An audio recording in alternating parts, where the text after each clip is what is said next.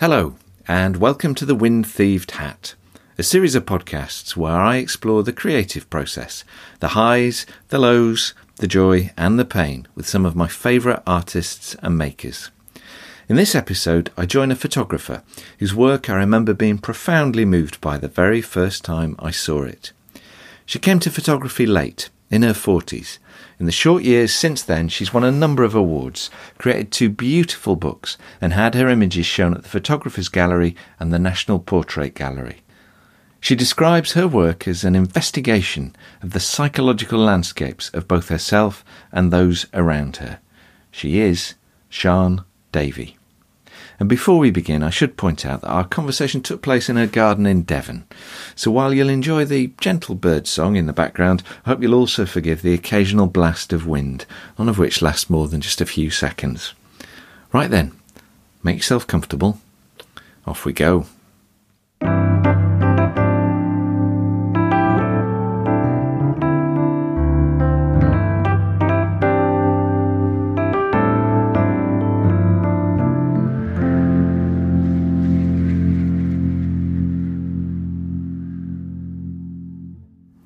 Hello, Sian.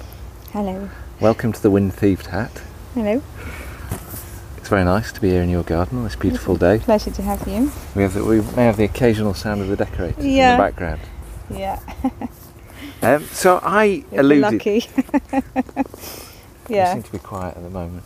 I alluded there in the introduction to the fact that you came relatively late to photography and you spent a lot of time working as a psychotherapist. Yeah, I did, yeah. Yes, I came,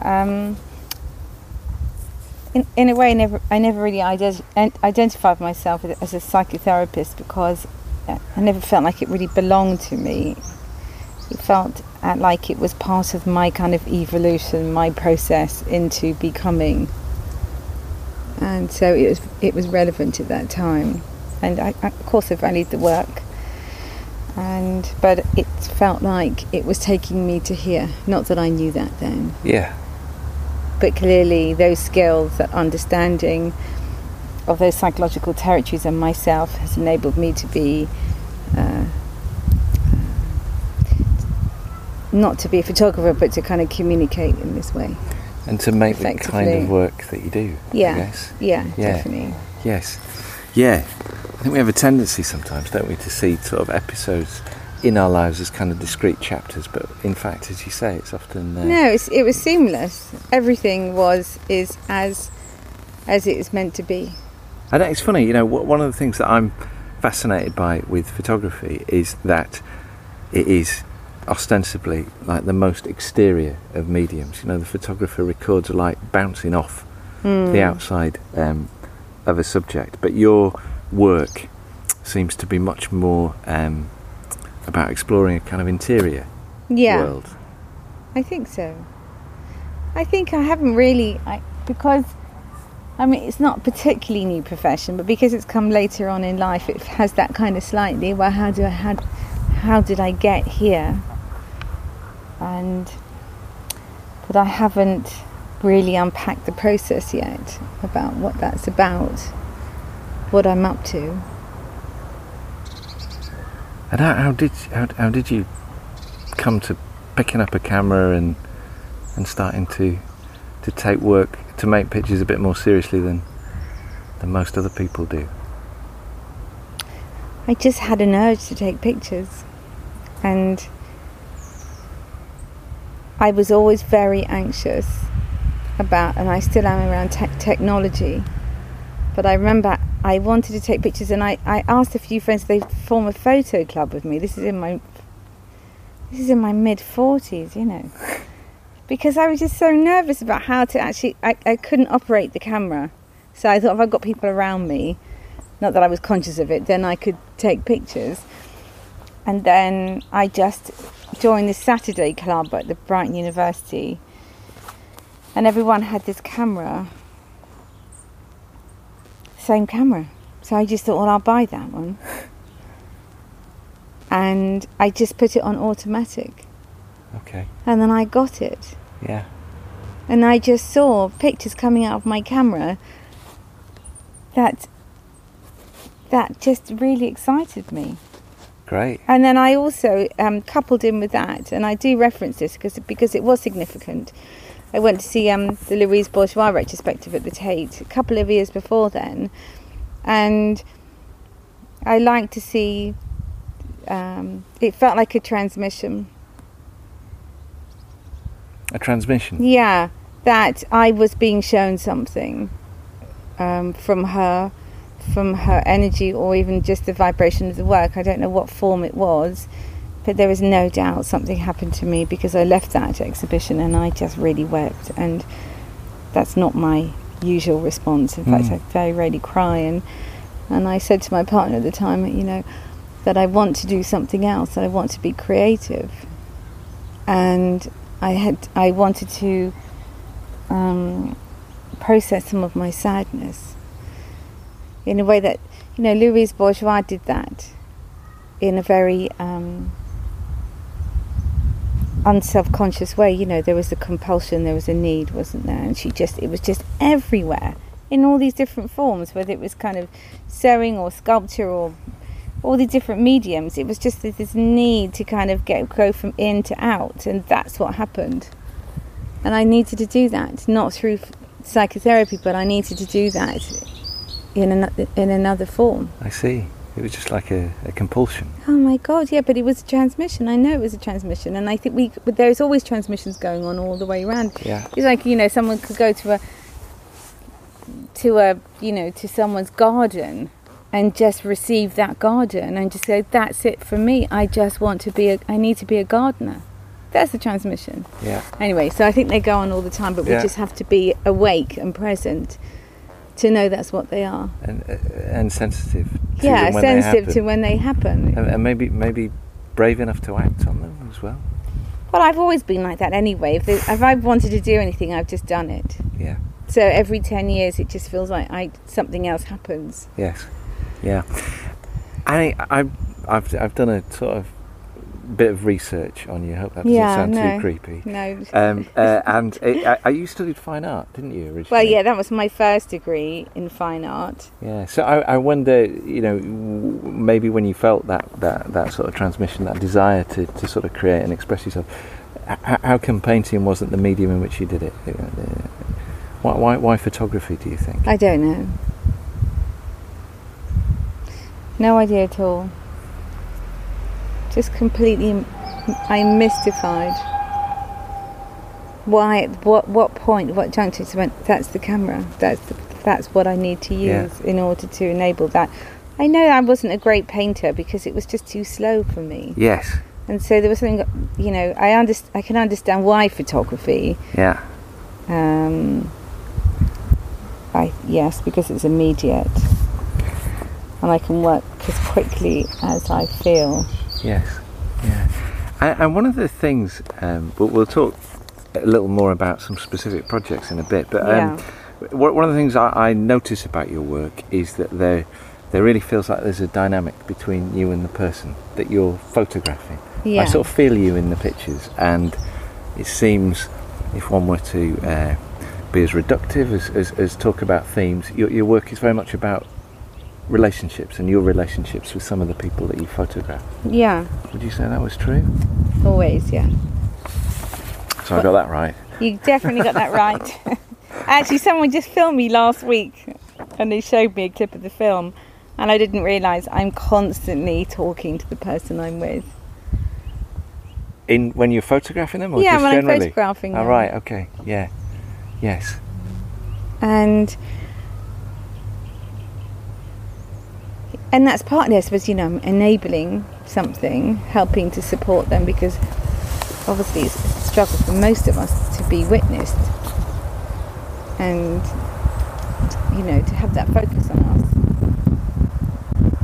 So I must be attempting to bring that person to some kind of ease and to kind of calibrate that kind of tension until you're enabling that person to show themselves. Yes. And expose themselves in front of me. Yes. In front of me and other people. And I suppose that there are parallels there with talking therapy and what absolutely. you've done before. How do you feel about photographing people that you don't know? Because your 2 books so far about your daughters, and do you find it more of a challenge, or is it a different way of working, or? But it's always more of a challenge. With with Martha and her friends, I'm building relationships up. So all of them, I didn't know any of them to begin with, and so I'm having to navigate through new relationships. I don't generally, mind you, I'm doing that shoot, aren't I, for the Science Museum? So I think. You did the families one as well. And of course, the families one as well. And you just photographed what the decorator. Happens is, I photograph the decorator. So I think what I do is, once I'm in the zone, quite quickly, once I want something enough, or I'm interested, then I'm off. I saw that just now, because the decorator was more keen on finishing his windowsills. Yeah, it's a bit resistant. It's like, come on. I actually just said to him, because I know they're all doing all the houses up here, so I just said, which houses are you doing? Can I follow you around for the next 2 weeks? I can just make my little, I like these kind of extended portraits of someone's, almost people that, drop into my life. Yes. For some, like he's dropped into my life. Yes. And I'm interested in what that's about. I photographed the decorator at my in-laws' house when we were living there. He's a very sort of wistful bloke, and he used to go for these tea breaks and just stare out across the valley. Yeah, it's interesting, isn't it? And these, he was there yesterday, and I said, how are you? You've got he turned up with a spot on his face, and he went, oh, don't look at me. I said, what's that about? Are you not eating though? And he said, no, I'm not. My wife just left me, and I'm now living with my parents.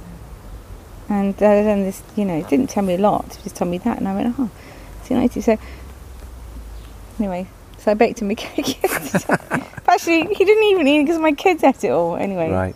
Maybe he's a bit miffed today. That's why he was probably, pissed off. You have to bake him another cake. I'll have to, yeah. If he starts playing Radio 2, then I might. Make him another cake. Yes. So let's talk, if we may, about some of your particular projects. Yes. I'm sure you've spoken about them a reasonable amount. Yeah. Can you muster the enthusiasm? It will be enthusiastic. Okay, for you can dismiss me if I ask you a dull question. So the first work I saw by you was an image of Alice, your daughter. Yes. And Alice was born with Down syndrome. And you said that the process of photographing this work helped me shine a light on why I struggled to love her, which was essentially fear and uncertainty. Yeah, absolutely. And I thought your honesty there was... It's the only thing that ever makes me cry when I talk about Alice. It's the only thing that ever makes me cry. The struggle. Every public talk I do, I could just sob because of all that. And I love her in a really slightly overwhelming way now. She's such a handful, and she's so perfect. Yes. She's so fucking perfect, lovely. She's a lovely child, Yes. And as I said to you earlier on, it's like now she's like so interesting in her demand. She demands so strongly from life. She meets life so strongly that, I can't, she's 7 and I can't take her into school. She just walks into school by herself. And right now she won't go into school unless Angie, the receptionist, comes out, goes down to the car park to get her. That's the way she wants it now. Okay, that's where you need it. Great. Let's all go with that. Yes. So interesting. So she has these extraordinary demands, which is like, well, let's try that out. Yeah. And so the process of making that work, of photographing it, was in part a sort of process for you of making sense of your relationship a little bit? Yeah, not necessarily consciously. No. Retrospectively, no. Most things are retrospective. But I had very clear references or that I wanted to integrate into the work. Narratives, stories. I'm essentially a storyteller. So there were things like, the politics of these children, how what happened in the 60s, 70s, earlier, of course, but it kind of slowed down then. The I'm referring to the institutionalization of these children. Yeah. And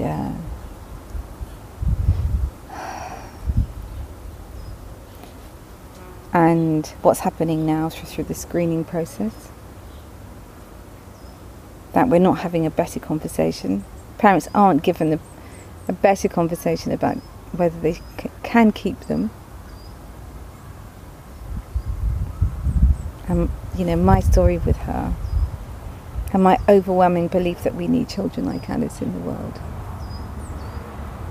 They are extraordinary teachers. We are in crisis globally. We are in crisis. We are disconnected. We are struggling to have intimate relationships and love in our lives in a meaningful way. It's acute. I don't think it's even chronic. It's acute. So I'm all out in the world saying, my cards are on the table. We need Alice. We need these children.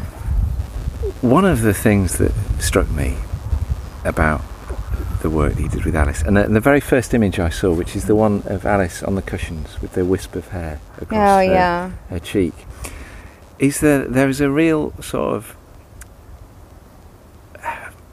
thoughtfulness and kind of knowingness. Yeah. She looks out of those pictures at you, sort of directly, with a kind of wisdom, absolutely. And there are other images in that series where you can see her just sort of being a kid and getting upset and being curious and playing with the chicken. But there are a lot of images where she has this sort of magnetism. She does, absolutely.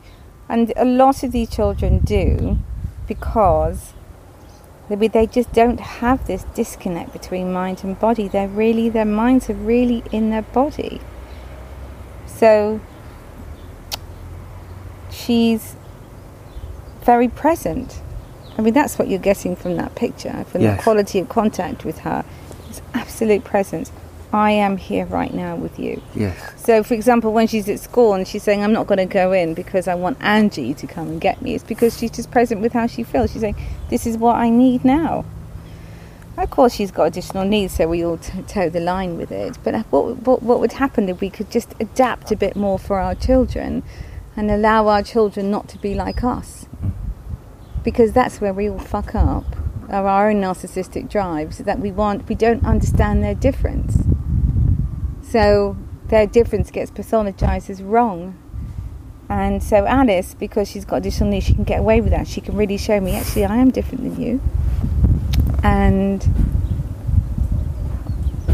I'm okay with, and so I'm okay with that. I mean, really enjoying that challenge, going, okay, I'm going to let you be really different. Yes, yeah, great. And that quality of being present is relevant to this conversation, I think, in two respects. One is that I think to be effective creatively, you have to be in the moment. And I think this is one of the nice things about making creative work, is it absorbs you absolutely in that present moment. Yes. And photography is interesting because an image is captured literally and physically at a fraction of a second. Yeah. Hundredth of a second or whatever. And yet a really successful image has this sort of timeless resonance that goes way beyond that particular moment. It does. Which is a fascinating thing. Yeah. There's so much to be understood, isn't there? because so one of the photographers I've met before is Joel Meyerowitz, the American photographer, and he has this nice phrase. He does a lot of street photography, as maybe you know, which I'm hopeless at. But he says photography encourages him to be exquisitely present. Is his phrase, and I've always really liked that. Exquisitely present, absolutely there, in the moment. And I'm never that sure about that. No. I mean, I think there's an extra. You have. I'm interested in the territory of presence anyway, because of my faith and my practice is Tibetan Buddhism. So so I've been around that for a long time. So I understand the value and the importance of it. But sometimes I don't know if I'm necessarily present when I'm working. I'm in many different places when I'm working. Right. I think that's an ambition to be absolutely present. But I think I'm in my history. Perhaps that's presence as well, I don't know. I think I'm kind of transcending something as well. Right. I'm not sure if I'm present. I remember particularly if I was all I'm interested in, what happens in that frame, what is the world showing me in that frame, in that moment, in that space that I'm in. Very intense. It's very intense. And I remember spending days down at the river a few years ago on my river series and taking my partner at the time and the kids, and I don't think I was present with anybody. He even said to me at one point, can we fancy coming out on the canoe for a moment? I went, oh, right. Reluctantly. I'd better be the good partner. Right. So in the canoe, and then I looked back at the bank and I could see all these people on the bank and the light was perfect, and I just said, look, I'm sorry, I've just got to get out. So then I got out again and I was just inhabiting this other world again, which I felt it was sublime. So I don't know if that's presence, is it? It doesn't feel like it. No. But I was very acutely aware of what was going on in terms of. Maybe that's the thing. Maybe that's the thing. Yeah. Maybe that's the thing.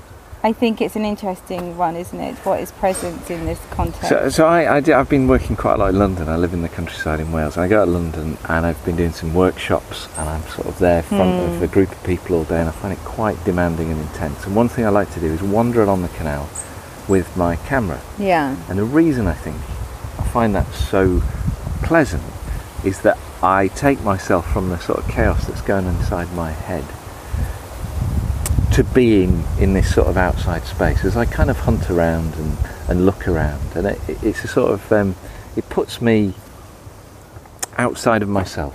Yeah, I think it does a bit. And I think, cameras,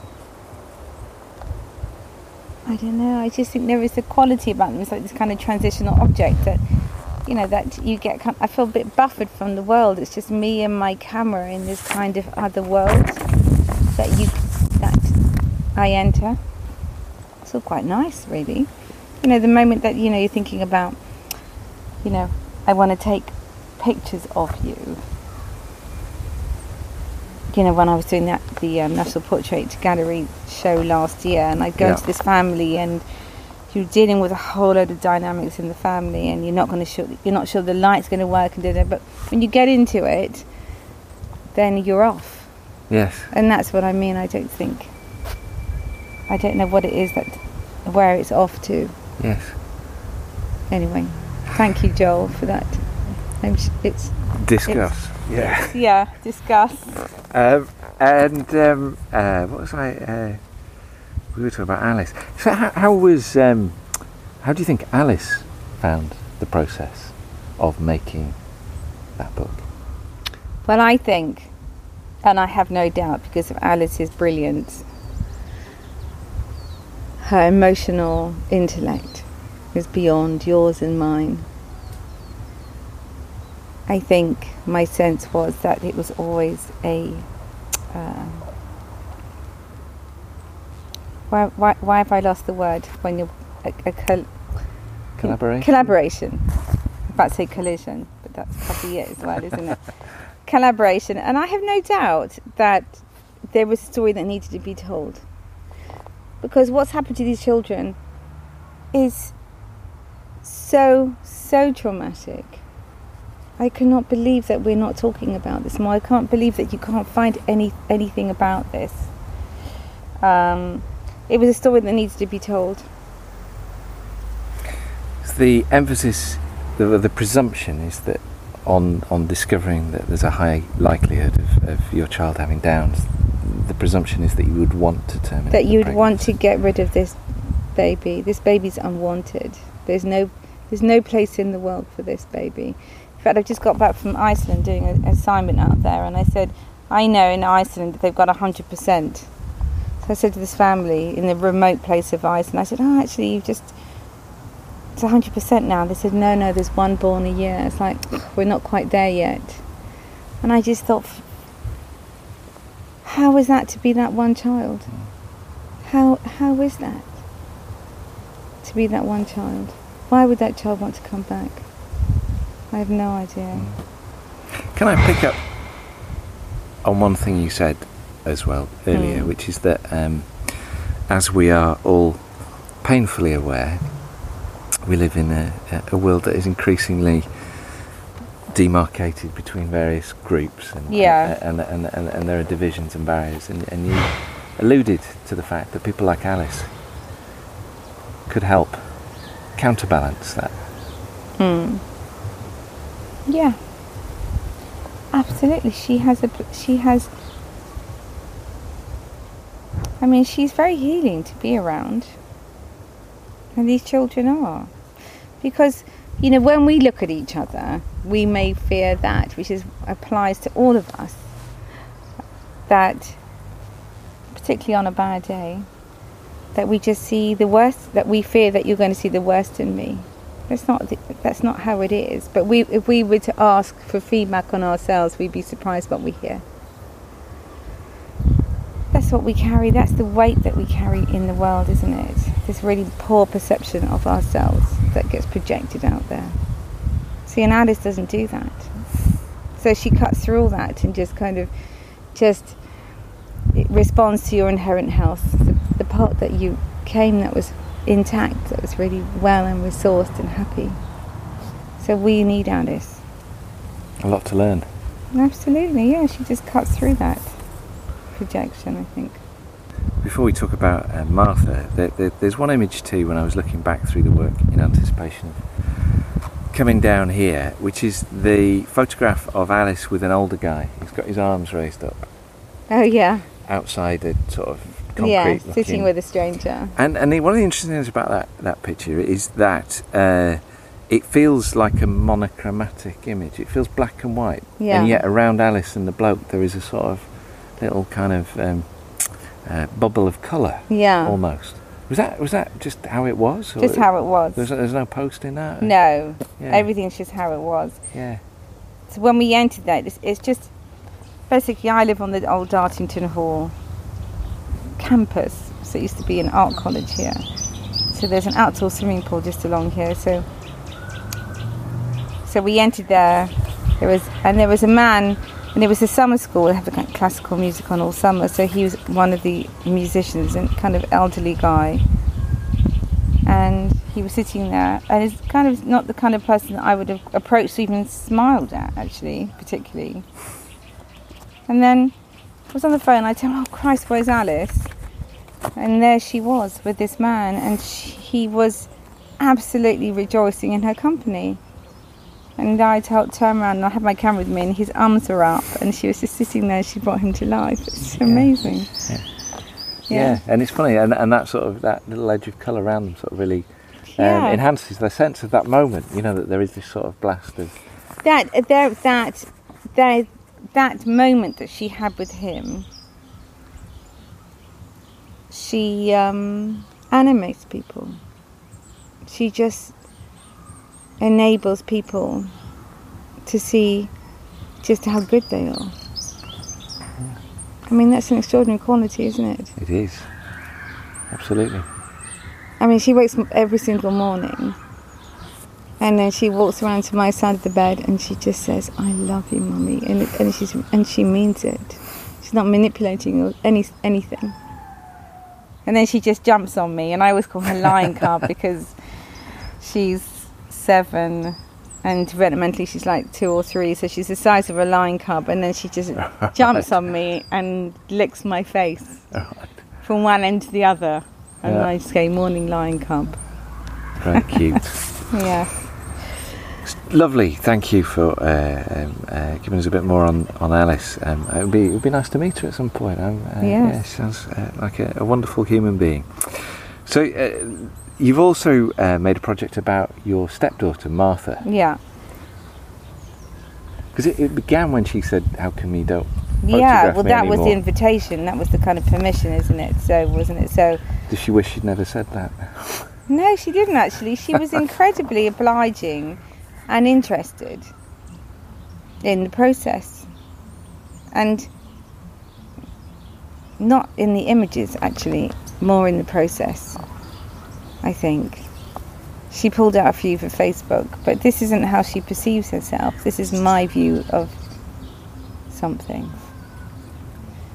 They don't take these pictures of themselves like that, do they? No. So she doesn't recognise or identify herself in these images. Not really. That's interesting. Yeah, no, she doesn't. And what, in the sense that she feels like you've not captured her, or?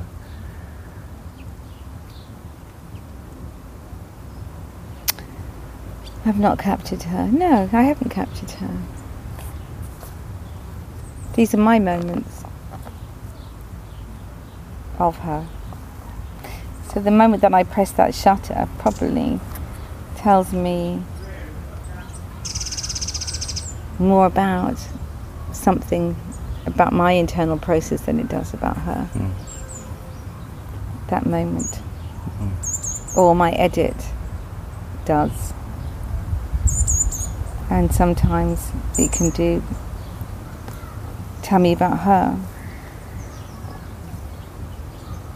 But that takes a long time to work out. That stuff doesn't come into form that quickly. So it may take me years to kind of get beneath the project to see what I was up to. Yeah. It's very early on. Yes. To understand that.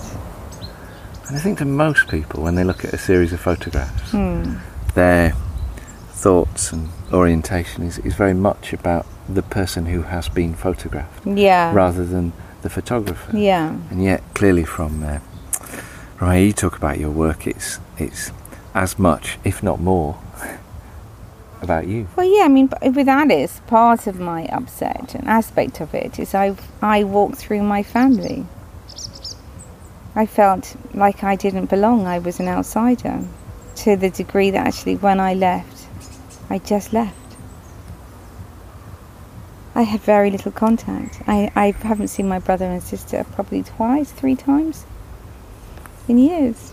I just walked through my family and just left them. Because there are many reasons for that. And I spent a lifetime trying to understand and resolve that upset. So that's an aspect of, I can see in Alice this kind of her being the outsider and her losing her community because we are screening them out, and I can see myself in that. Do you think photography is kind of working as a way of making sense of those feelings about relationships? You just have to know what we're up to a bit. You know, it's interesting when occasionally I go in to the odd day at universities with students, and I kind of get them to kind of, actually, what's the connection here? What's bringing you to this place? Let's drop the jargon of place identity and memory and all that kind of stuff and go, let's get beneath that. Let's kind of connect with it, with how we're feeling. And it's extraordinary, the links that people make with their kind of past, their kind of DNA, their family and all sorts, and just going, oh yeah, that's why I'm here. This is what I'm trying to understand. And we don't have to do that. We don't have to do that. But sometimes it makes it a bit more interesting to understand what the calling is. Yes. And I think another remarkable thing about you is that you have made quite a lot of work, good work, in a short amount of time. Thank you. That's all right. It's true. And I wonder, if perhaps having had this sort of lifetime of feelings and experiences to do with relationships, now you find a medium in which you can explore those. Maybe there is a sort of energy and an impetus there that's enabling you to turn this stuff around quite quick, because it's only really the last few years, isn't it, that you've 5 years. 5 years. 6 years, yeah. And I think I started when I began to take pictures. I got this idea in my head that I didn't know what to photograph, and then I came up with these ideas, and I was funneling these ideas, which is taking me, having baby as well, Alice. Oh, there's a wren over there. Look, I love looking wrens. Oh, yeah. And so I was running all over the country with new baby, spending all our money on petrol and film, and it was just, I just wasn't resourced enough to be thinking of doing what I was doing. And then I went straight into an MA, actually, because I just wanted to be around, in a critical environment. And my tutor at the time said, don't do that. This is David Chandler, who wrote in my first book, and he said, just work intuitively, which basically means just be present. So I stopped using my thinking mind and just photographed my world. So that's when I did the river project. I just, gorgeous summer 5 years ago, and I just took my camera with me and began to photograph. And then once I began to kind of be more present, then I was able to see where I needed to go and navigate towards what was important.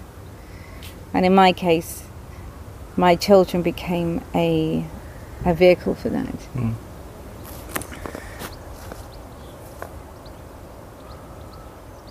Let's talk a little bit about editing. Yeah. You mentioned being present and working intuitively there when you're taking the photographs, making the pictures. Is editing as intuitive, or is that a more rational process, do you think? A more sort of evaluative? Well, I think it's all of it, isn't it? I mean, you want good pictures, so some pictures just work. And also they're meant to work. Something was invested in that moment that is beyond my control. So it wasn't just because it's a good picture, something else happens in that moment that you press that shutter. That tells you what you need to understand. That bit comes later, but there's just an energy about that moment. Yes. So then you're going to use that. Yeah. And sometimes, there are really clear examples of when things are just flowing. I wanted to take a picture of Alice. Her sister had this when she was 16 at the end of term ball, and I knew I wanted to photograph Alice there while the girls were all getting ready, which is what I did. Because I knew that my fear as a mother that she would never be invited. And so I wanted to kind of make that point in the series. And then the next day, because I always have my camera with me, Alice is walking up the path in the drive here, and she's wearing this pink tutu which she never wears, and I took this picture. And she's on her own, dressed up for a party. And that picture, they're sequenced together before the ball and not invited. It's just a very powerful meeting. And so there's all sorts of things that go on unconsciously in this work that I invited him with an intention. Please show me what I need to see while making this work. I always invite spirit into my work. Do you? Always. Explicitly? Or? Absolutely. Sometimes I just kind of pray as I'm working. Can you just show me? Show me the narrative. Show me what I need to see. Yeah. And that may be because that connects with other people around you. Everyone feels into that intention. It's very powerful. And I'm not religious. I'm very spiritual. I always say I'm not religious. It doesn't matter.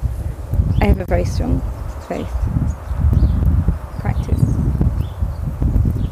I believe that we are all interconnected very powerfully. So yes, of course, I'm going to pray, and I will ask for but I'll put it out there as I'm working. And in fact, one of my strongest pictures I can remember so clearly as I was walking down the river, I just saying, please, one of those, sometimes it's just like a kind of very loose, can you show me? But this one, I remember just kind of going, please just show me what I need to see. And it was extraordinary what happened that evening in the shoot. I couldn't even believe what came back because the light wasn't even really available, but the pigment in the colour was so intense, and how everyone behaved themselves, and I made this kind of tableau. How that happened was extraordinary, and it was other helping me, I have no doubt. What was the image? It was the one of them gathered around the river at last night, the teenagers. Yes.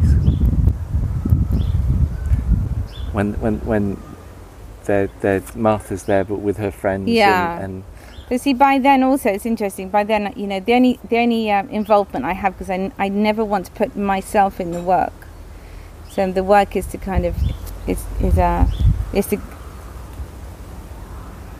to be out of the shot as much as I can in terms of organising it. But over those 3 years, they learned that if I just whispered 1, 2, 3, not to blink. So they'd be doing their own thing, and then I just kind of sitting there quietly or somewhere, and I just go 1, 2, 3. Yeah. And so I wouldn't disrupt the moment or the energy of the scene. So yeah. There is, I can see her now in my mind's eye. There is one girl, I think she's facing to the right, who looks quite sort of angry is overstating it, but she's looking at you quite quizzically. Like, which picture is that? One of the after the swim. Oh yeah, I know, Chili. Blonde hair. She's got quite dark. I don't think it is Chili. Oh, is she the one really face up? Yeah, I know. There's 3 after the swim.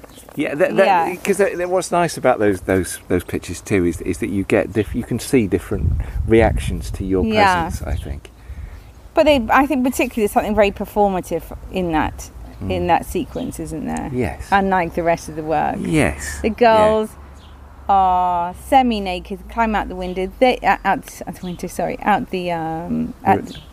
the river, and it's late spring, it's cold, and so they're all very acutely aware of what's happening. Yes, and they're all covering their breasts, so presumably they were swimming topless, but now the camera's out. That's it, and I remember just saying cover up.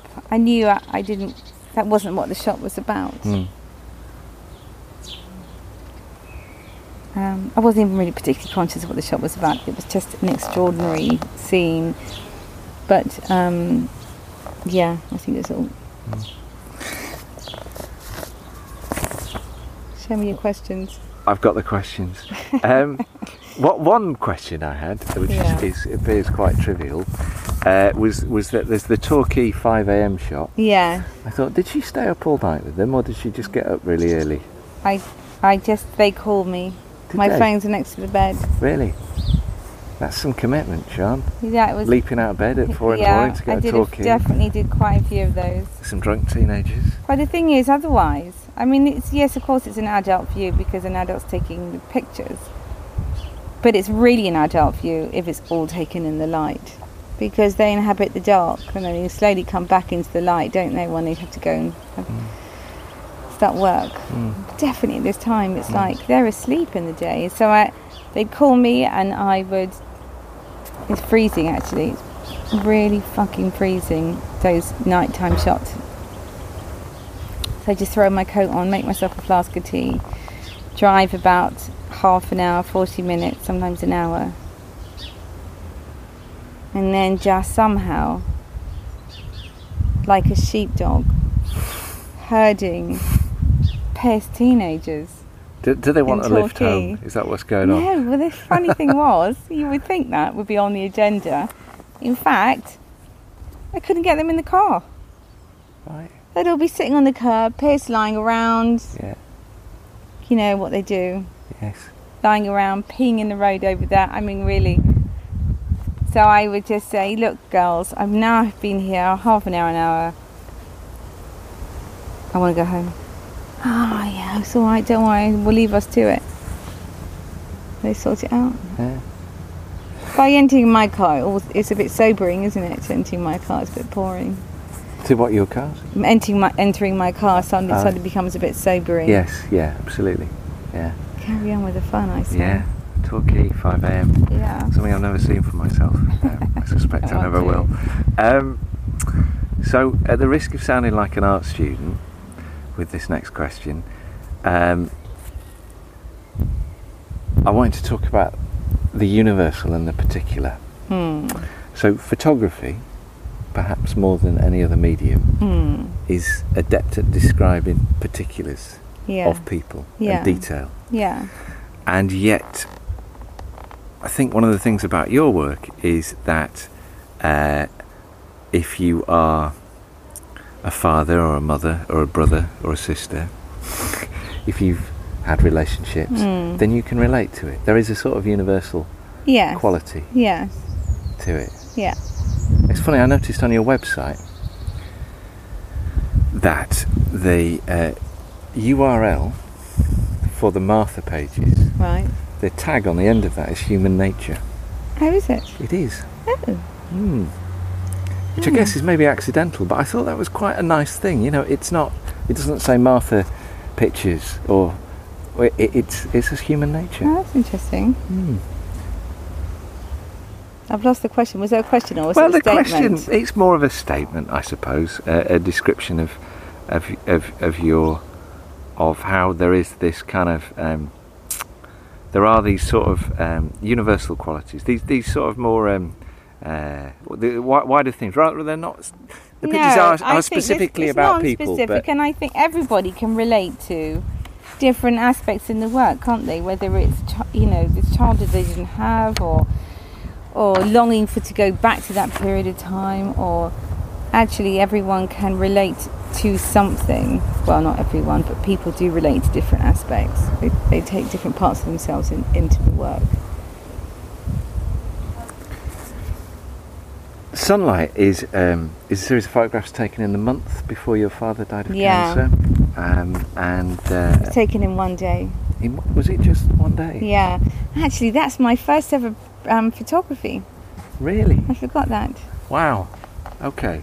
I assumed it would come later, but... No, it's my first time, really. Just before I did that Saturday course at Brighton University called Painting with Light or something, I joined this other group, and it was like every Tuesday night. I suddenly got this thing, I wanted to be a photographer, so I joined this, and then they said, buy a disposable camera. And... We've been joined by a cat. Hello, cat. Buy a disposable camera and photograph a journey. Photograph a journey. So you photographed the ultimate journey. Oh yeah, I didn't even realise. And so people were kind of coming back into the group, and then we had to kind of do an edit of about 5-6 speeches. So people come back with like their journey to work on the 57 on the bus, train, or that kind of thing. I did my father dying, and I can remember putting up on the screen for people to see. And the person that was running the group walked out when he came to. He was crying, and he just left. So the group sat there, and then someone else took over, his partner. And so it didn't even... I said... Anyway, it was...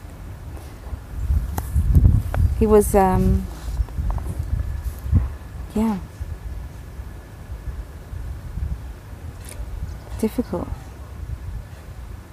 Had you been aware that your photographs might have that kind of effect? Well, I didn't, but because it's the first few pictures I'd ever taken, you see. So the guy said, well, you've clearly been doing this for a while. And I was like, oh, really excited that he could think that. But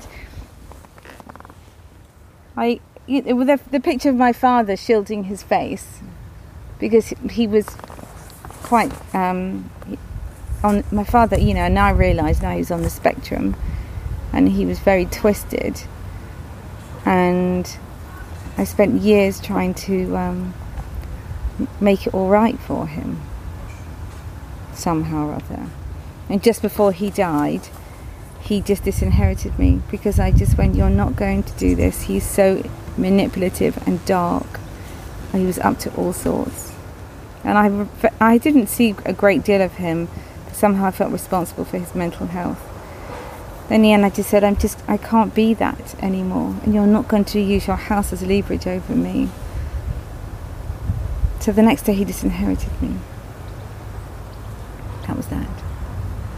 And so those pictures before these pictures were just a couple of weeks before. Okay. But he kept shielding his face. This is why photography is so magic.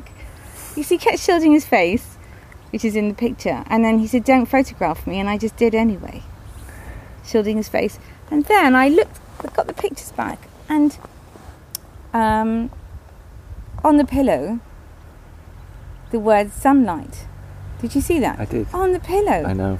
Sunlight. And my father is there shielding his face, which looks like the sun, but how I translated it, which I think is more interesting and more revealing, was that he had been shielding himself, from his own light, his own potential, been hiding from himself forever. He couldn't be here. And there it all was in that picture. He told me everything I needed to know about my father. And actually the day that he died, which is a few weeks later, he came to me and he stood over my bed. And it was such a powerful vision. I do have the odd people visiting me even now. I've just had my house cleared because this person kept standing over my bed recently.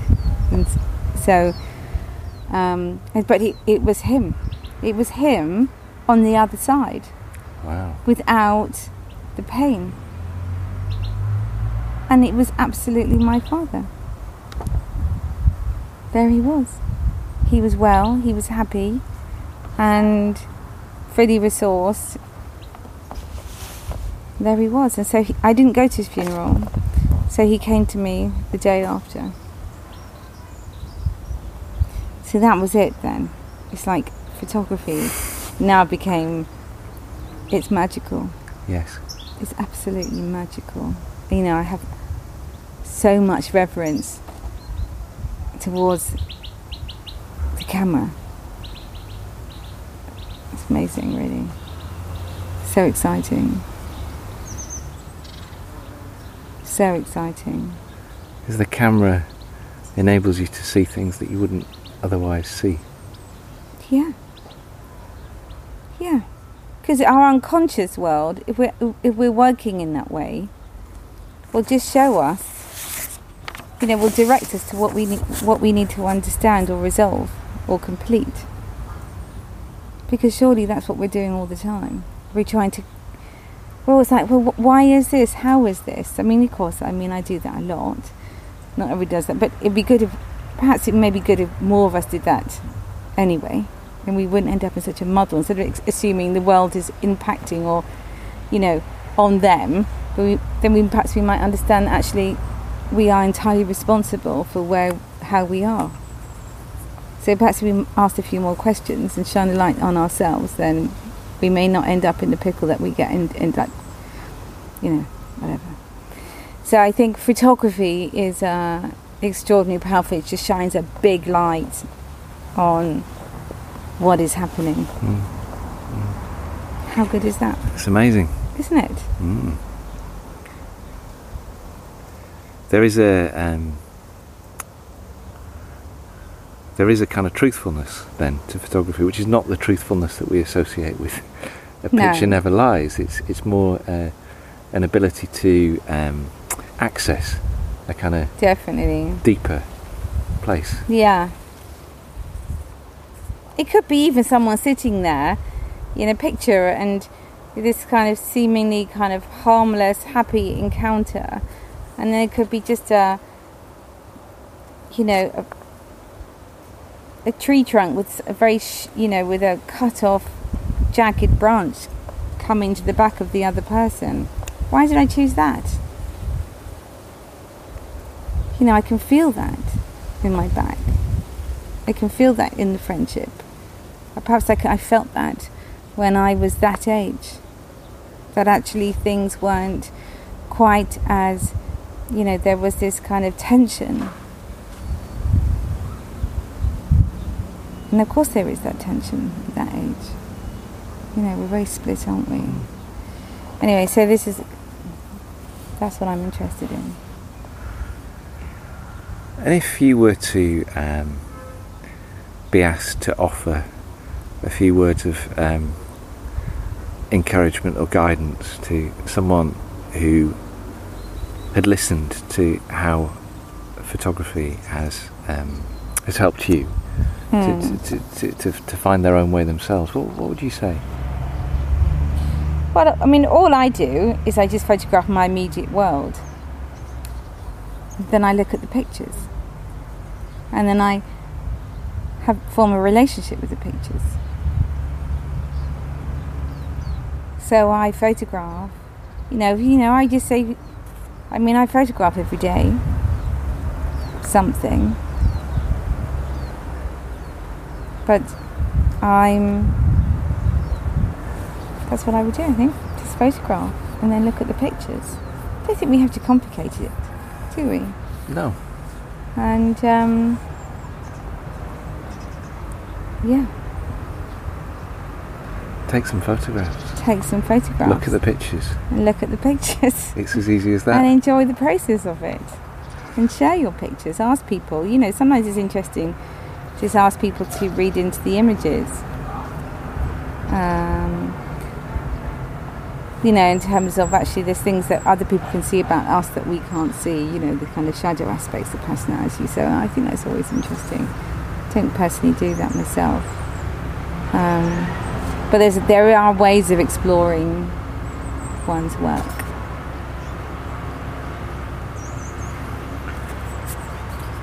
How are we doing? I can see from my recorder that we're exactly at an hour. Oh, that's good. And I think having... it's really hot. Having stripped it down, and the fact I'm sitting here in my motorcycle leathers as the sun bakes down, probably is a good cue for me to say thank you very much indeed. That was really, really great. Thank you. It was a real pleasure to talk to you about your work and to meet you. I hope and you sit in pick your up garden. The bird sound. We will, and I think we got the cat there as well. No decorators. No decorators in Radio 2. That's always really good. All right, I will turn this off. Sure. Thank you, Sian. You're welcome.